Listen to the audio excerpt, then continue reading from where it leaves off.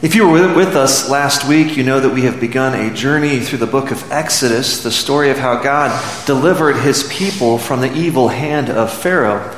And specifically, we're looking at this story through the lens of seeing how God helped shape Moses' character and the character of the Israelites so we might better understand how God shapes our character today.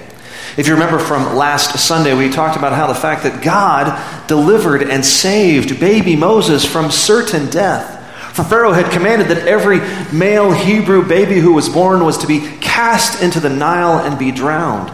Well, Moses' mother loved her baby boy so much that she nursed him in hiding for as long as she could. And then eventually she had to put Moses out. And so she put him in a basket and sent him into the river. And then by God's grace and provision, Pharaoh's daughter saw baby Moses crying in a basket. And we read that she had pity upon him. And she chose, ironically, to raise Moses as her own within the palace of Pharaoh, despite the fact that her father had commanded that every male Hebrew baby must be killed. Well, we pick up the story this morning in Exodus chapter 2, beginning with verse 11. Listen to God's word. One day, when Moses had grown up, he went out to his people and looked on their burdens, and he saw an Egyptian beating a Hebrew, one of his people. He looked this way and that, and seeing no one, he struck down the Egyptian and hid him in the sand. Clearly, God has given Moses a great sense of justice, a zeal for justice. And when he sees an injustice happening, Moses reacts and kills the Egyptian who is beating the Hebrew. Well, we know that the word gets to Pharaoh, and Moses becomes a wanted man. For in Exodus chapter 2, verse 15, we read this. When Pharaoh heard of it, the murder, he sought to kill Moses. But Moses fled from Pharaoh and stayed in the land of Midian.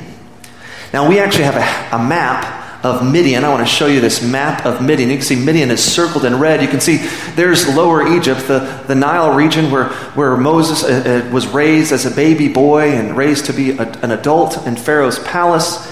And once he murders this Egyptian, he flees to Midian. Well, if you notice that as he has to go from Lower Egypt to Midian, he has to travel through the wilderness of Shur and the wilderness of Paran in what is current day Saudi Arabia.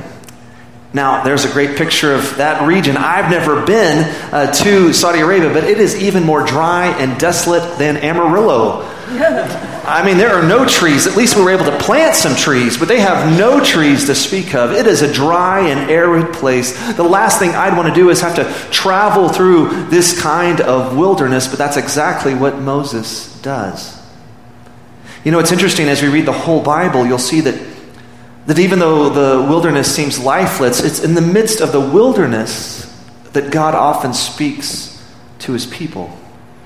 To see an example of this, I would encourage you to turn in your red pew Bibles to page 59 as we continue the story of Moses and the Exodus.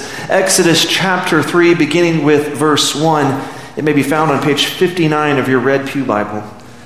But before I read God's word, let's call upon his Spirit again to guide us in the reading and preaching of his holy word.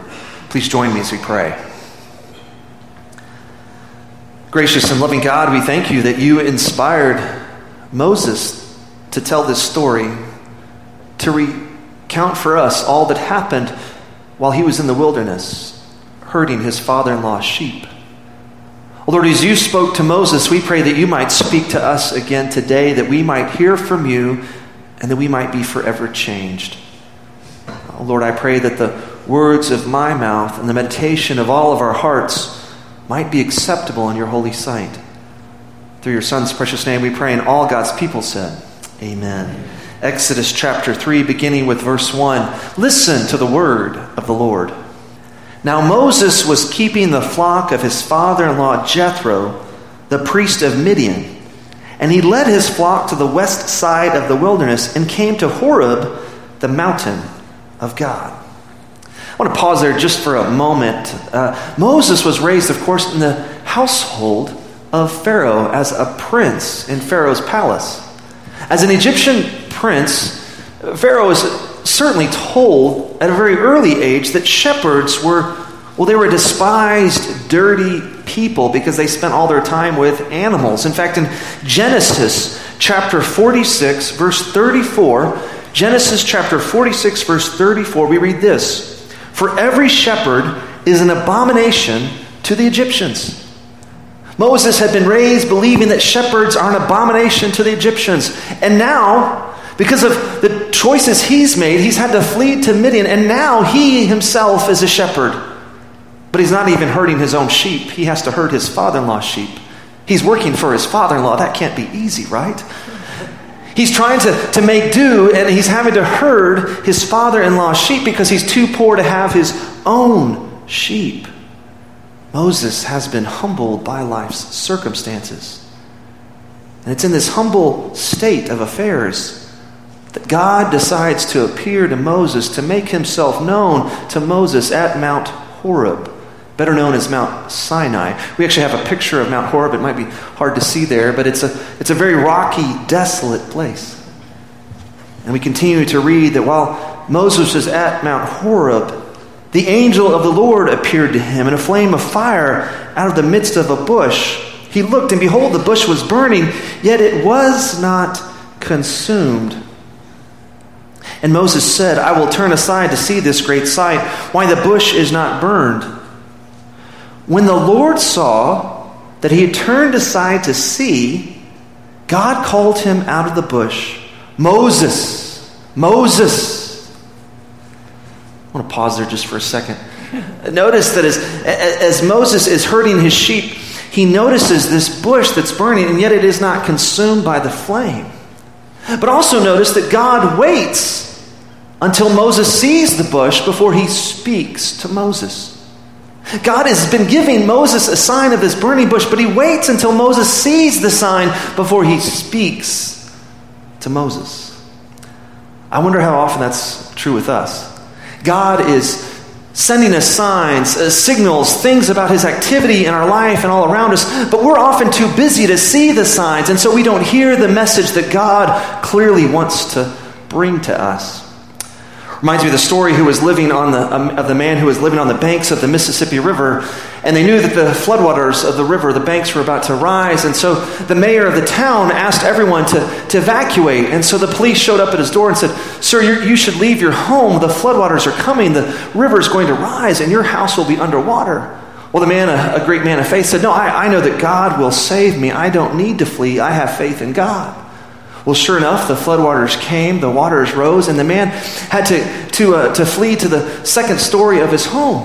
Well, then a boat came floating by with the policeman and said, "Sir, please get in the boat. The floodwaters are continuing to rise. It's only going to get higher, and your house will be consumed. You need to join us in this boat so that you might be safe." He said, No, I am a man of great faith. God will deliver me."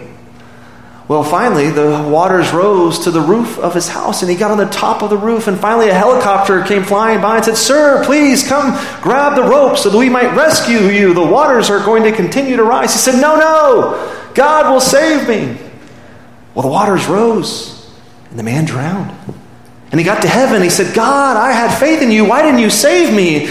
And God said, "Well, why weren't you paying attention to the signs I gave you? I told the mayor to tell everybody to evacuate. I sent the policeman to your door. I sent the boat, and I sent a helicopter. Why didn't you take any of these signs?" Sometimes we miss the signs. God calls us, but we're not listening because we're too busy doing our own thing. Fortunately, Moses sees the sign that God is giving because he's out in the wilderness where there are very few trees, very few bushes, and this tree stands out as it continues to burn and yet is not consumed. You know, one of the blessings of spending time in the wilderness alone with God is that as we're surrounded by God's creation, we are made more aware of God's presence in our lives. When was the last time you spent time alone with God in the midst of his beautiful creation? Dallas Willard explains this about solitude. He says, "Solitude is choosing to be alone. In stark aloneness, it's possible to have silence, to be still, and to know that Jehovah indeed is God." Psalm 46, verse 10. To set the Lord before our minds with sufficient intensity and duration that we stay centered upon him, our hearts fixed, established in trust. Psalm 112, verses 7 to 8. When was the last time you had some real quality time of solitude where you were alone with God, that you might clear your mind of all the distractions and sit still and listen for God's small voice speaking to us as we meditate on his word? Of course, Moses doesn't have the written word of God in our text, but he has the book of nature. And so God chooses to speak to Moses through the book of nature by giving him this sign of a burning bush that is not consumed. And we continue to read, and Moses said, I will turn aside to see this great sight, why the bush is not burned. When the Lord saw that he turned aside to see, God called to him out of the bush, Moses, Moses. And he said, Here I am. Then he said, Do not come near, take your sandals off your feet, for the place on which you are standing is holy ground. And he said, I am the God of your father, the God of Abraham, the God of Isaac, and the God of Jacob. And Moses hid his face, for he was afraid to look at God. Now, the Hebrew word that's used for God here is Elohim. It's a generic term for God. It's not the specific name of the God of Israel. Our God actually has a name. But here, God is only written about as Elohim, as God, that generic term. And as one who was raised in Pharaoh's palace, Moses was not familiar with the name, the holy name of God. Yes, he knew that the Hebrews, the Israelites, his own people, had one God, but he didn't know this God well. He didn't even know his name. It's like all of us. We know that there are 36 congressmen and women who represent our state of Texas in the House of Representatives in Washington, D.C., but I doubt any one of us could name all 36. I doubt any one of us know all 36. Now, hopefully we know our own Congressman, Mac Thornberry. He was actually here last Sunday with his wife, Sally, worshiping with us. He's a very kind man, a very loving person, if you get to know him. But you don't really know Mac until you get to meet him and talk with him. That's how we get to know people. And Moses has heard about this Elohim, this God of Israel, but he doesn't know him. He doesn't know him intimately. He's never met him.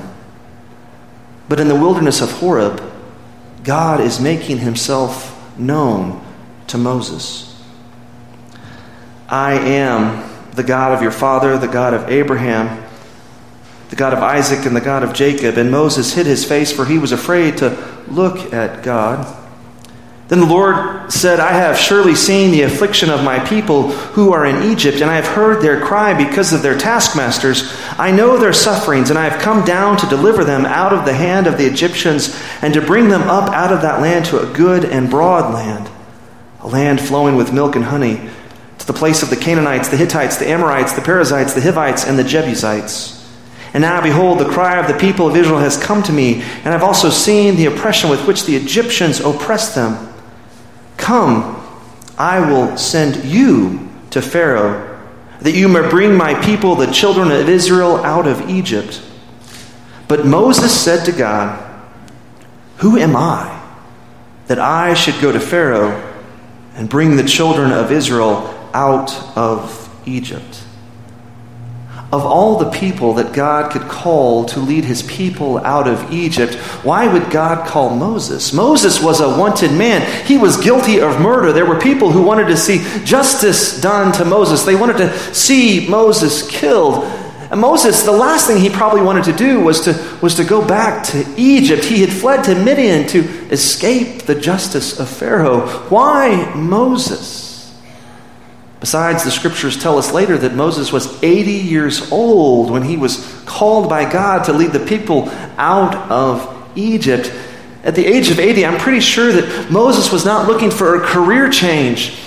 He was happy herding his father-in-law's sheep. Yes, life hadn't turned out the way he wanted to, but at least he was safe in Midian with his wife and his children and his father-in-law's sheep. Why did God call Moses, of all people, to lead his people out of Egypt?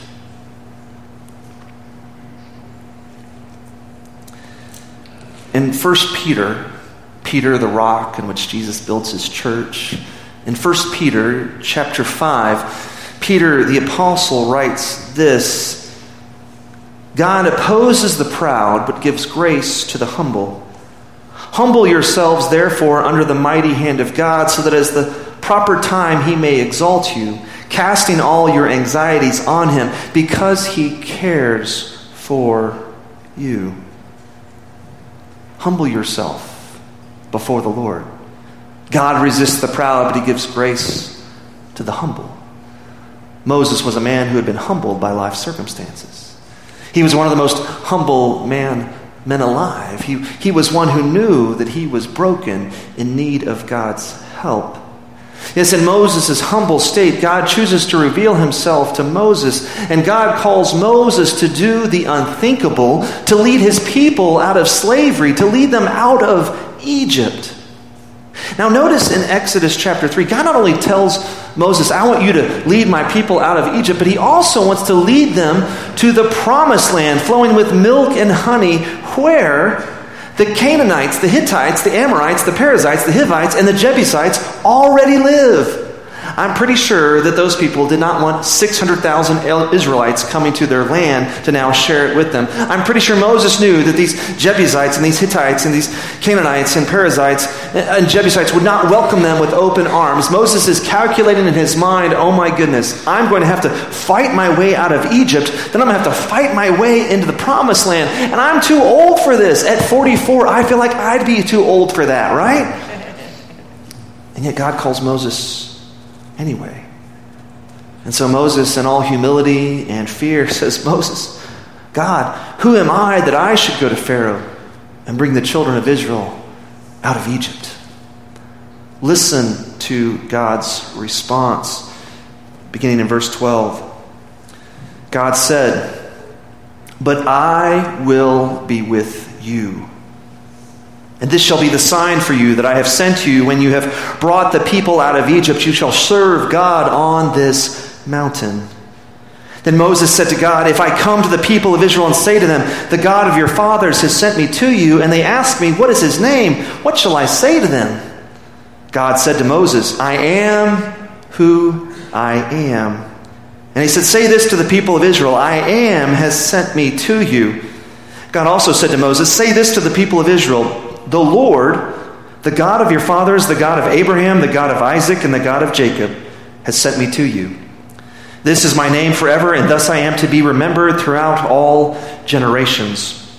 Go and gather the elders of Israel together and say to them, the Lord, the God of your fathers, the God of Abraham, of Isaac, and of Jacob, has appeared to me, saying, I have observed you and what has been done to you in Egypt, and I promise that I will bring you up out of the affliction of Egypt, the land of the Canaanites, the Hittites, the Amorites, the Perizzites, the Hivites, and the Jebusites, a land flowing with milk and honey. And they will listen to your voice, and you and the elders of Israel shall go to the king of Egypt and say to him, the Lord, the God of the Hebrews, has met with us, and now please let us go a 3 days' journey into the wilderness, that we may sacrifice to the Lord our God. But I know that the king of Egypt will not let you go unless compelled by a mighty hand. So I will stretch out my hand and strike Egypt with all the wonders that I will do in it. After that he will let you go, and I will give this people favor in the sight of the Egyptians. And when you go, you shall not go empty. But each woman shall ask of her neighbor and any woman who lives in her house for silver and gold, jewelry and for clothing. You shall put them on your sons and on your daughters. So shall you plunder the Egyptians. Here ends the reading of God's word. As the prophet Isaiah tells us, the grass withers and the flower fades, but the word of our Lord stands forever. This is the word of the Lord. Thanks be to God. As we look at Exodus 3 a little more closely this morning, we can see that Moses' first objection to God's call is, who am I? And then Moses' second objection to God is, who are you?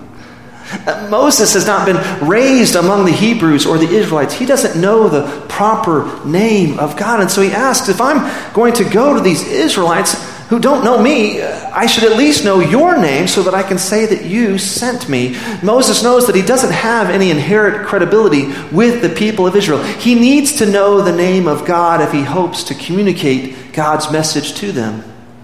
Notice how God answers Moses' question in Exodus chapter 3, verses 13 to 16.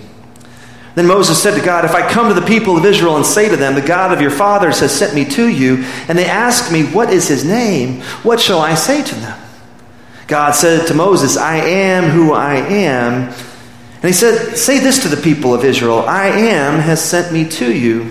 God also said to Moses, say this to the people of Israel, the Lord, the God of your fathers, the God of Abraham, the God of Isaac, and the God of Jacob has sent me to you. This is my name forever, and thus I am to be remembered throughout all generations. Go and gather the elders of Israel together and say to them, the Lord, the God of your fathers, the God of Abraham, of Isaac, and of Jacob, has appeared to you. Now, the Hebrew word for Lord here in verse 16 and 17 is Yahweh. It was has the very same root as the words that are translated in verse 14 as I am who I am. Basically, God's name is a to be verb in ancient Hebrew. In fact, the to be verb in the original Hebrew of verse 14 is in the imperfect tense. The imperfect tense speaks of an action from the past that doesn't have a definite ending. It's an incomplete tense. Some scholars argue that, we could translate this I am who I am and say I am who I am, or I will be who I will be. We use the imperfect tense when we say, we gathered together and we were worshiping God. Now, we know that's in the past, but we don't give a definite ending. It's not like we said we worshiped God, past tense. We were worshiping God. It has this imperfect ending. We don't know exactly when it ends. And by using the imperfect tense in the Hebrew, God is saying, I am and I always will be. There's no end to God. God is forever, eternal. Furthermore, by telling Moses that his name is a to be verb, God is helping Moses and all of Israel see that everything that exists is because of God. There's nothing that exists apart from God. God is ultimately responsible for creating everything. Old Testament scholar Douglas Stewart from Gordon Conwell Seminary explains it this way. The I am name. He says, the name should thus be understood as referring to Yahweh's being the creator and sustainer of all that exists, and thus the Lord of both creation and history, all that is and all that is happening, a God active and present in historical affairs. Reminds me when I was in English in high school, my sophomore English teacher wanted to make sure that we wrote in the active voice, not the passive voice. So for a whole 6 weeks, she would not allow us to write using the to be verb.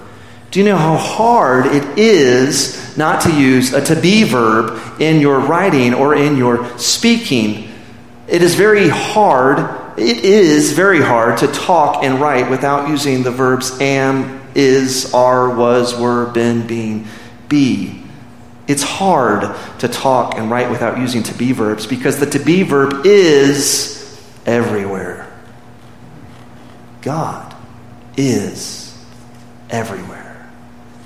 All that exists has been created by God ultimately. God is omnipresent. He sees all things. Just as God saw the persecution of the Israelites, God sees when we are frustrated, when we are hurting, when we are sad, when we are glad. God is with us and He sees all that happens. He sees us when we celebrate, and He sees us when we grieve. God sees us when we bless others, and God sees us when we curse others. God sees us when we honor Him, and God sees us when we sin. God sees everything. And the good news of the gospel is that God knows everything. He sees our innermost thoughts, and yet He loves us anyway. Because our thoughts aren't always good. Our actions aren't always kind. But God loves us, as we see in Deuteronomy chapter 7. God loves us because He loves us. And God has shown us the full extent of His love. As Paul writes to the house churches in Rome, Romans chapter 5, verse 8, which I often quote many Sundays, God shows His love for us, and that while we were still sinners, Christ died for us. Jesus, who knew no sin, became sin for us so that we might be made right with God. For as we read in Deuteronomy and as Paul reminds us in Galatians, cursed is he who is hung on a tree. Jesus became a curse for us. He who had no sin, took on the sins of the world when he died on the cross as the perfect sacrifice for our sins. Then on the third day, he rose again, conquering sin and death on our behalf. And now we can have the assurance of eternal life, the gift of a new life, if we simply believe in him and accept his great gift. Yes, God loves us because he loves us. And Jesus is the great I am, as Gary pointed out just a moment ago. There has never been a time when Jesus did not exist. He has always been and always will be with us and for us. For as you read in the very end of Matthew's Gospel in the Great Commission, and lo, I will be with you always to the very end of the age. There's nothing that can separate us from the love of God that is in Christ Jesus. Yes, when Moses encounters God at the burning bush, Moses doesn't know God's name. Moses humbly went into the wilderness to herd his father-in-law's sheep. And he probably wasn't looking for the Lord, but in his humble time of solitude and silence, God reveals himself to Moses, and Moses' character is changed. You'll see in this conversation, he moves from a scared man to a courageous man who is willing to follow God's call. When we spend time alone with God, listening to God's word, our lives are ultimately changed. And we begin to become who God is calling us to begin to be, as we begin to see the world through the lens of God's holy, inspired word. Yes, the good news for us is that we don't have to go into the wilderness and try and find a burning bush. We have the written word of God if you want to hear from God today. We simply need to read it every day. You know, I believe one of the greatest problems with the church in America today is not that we don't have the Word, it's that we don't spend time reading the Word. Did you know that the average American spends over 5 hours a day watching television? And this is football season, so some of us are above average, huh? Yet how much time do we spend reading and meditating on God's holy, inspired Word? So that we might hear God's Word, so that it might transform us from the inside out. I know what some of you are thinking, but yeah, Howard, I am already so busy. How could I possibly find more time to read God's Word? Well, the good news for us is if you have an iPhone or an Android or an iPad or any kind of technology, there's actually an app that you can download for free. It's called YouVersion, and it gives you almost every English translation for free. I normally read from the ESV because that's what's in our pews. And you can download this version of the Bible, and then you can actually begin to play it so that you might hear the Word of God. So you can be literally driving your car and listening to the Word of God. It's fantastic how you can hear God's Word driving, not have to worry about reading it. We'll play it out here if you can hear it. Moses was keeping the flock of his father-in-law Jethro, the priest of Midian, and he led his flock to the west side of the wilderness. It's like you're hearing from the word of the Lord. I mean, this guy's James Earl Jones' voice, great voice, better than my own voice. I drove and I listened to the Word of God this morning on my 15-minute drive to church. It doesn't take much, but if we can make time to hear God speak to us each and every day, God will begin to do a work in and through us so that we begin to reflect more and more of God's great love for us. Because all of this Bible ultimately points to God's love for you and me. And if we hope to reflect that love, we need to grow in the knowledge of his love by spending time in solitude and silence as Moses did, listening to God's word. Please join me as we pray. Gracious and loving God, we thank you for the great gift of your word that you inspired Moses and other prophets and apostles to put pen to paper so that we might have your written word today, that we might read it and hear from you. Oh God, we pray that by your word you might continue to communicate to us, that we with open hearts might hear your word and be transformed. And may each one of us take the time we need to listen to your word, whether it be on the ride to work or the ride home or at the breakfast table or as we get ready to go to bed. God, help us to take the time we need to listen to you. We pray this in the strong and precious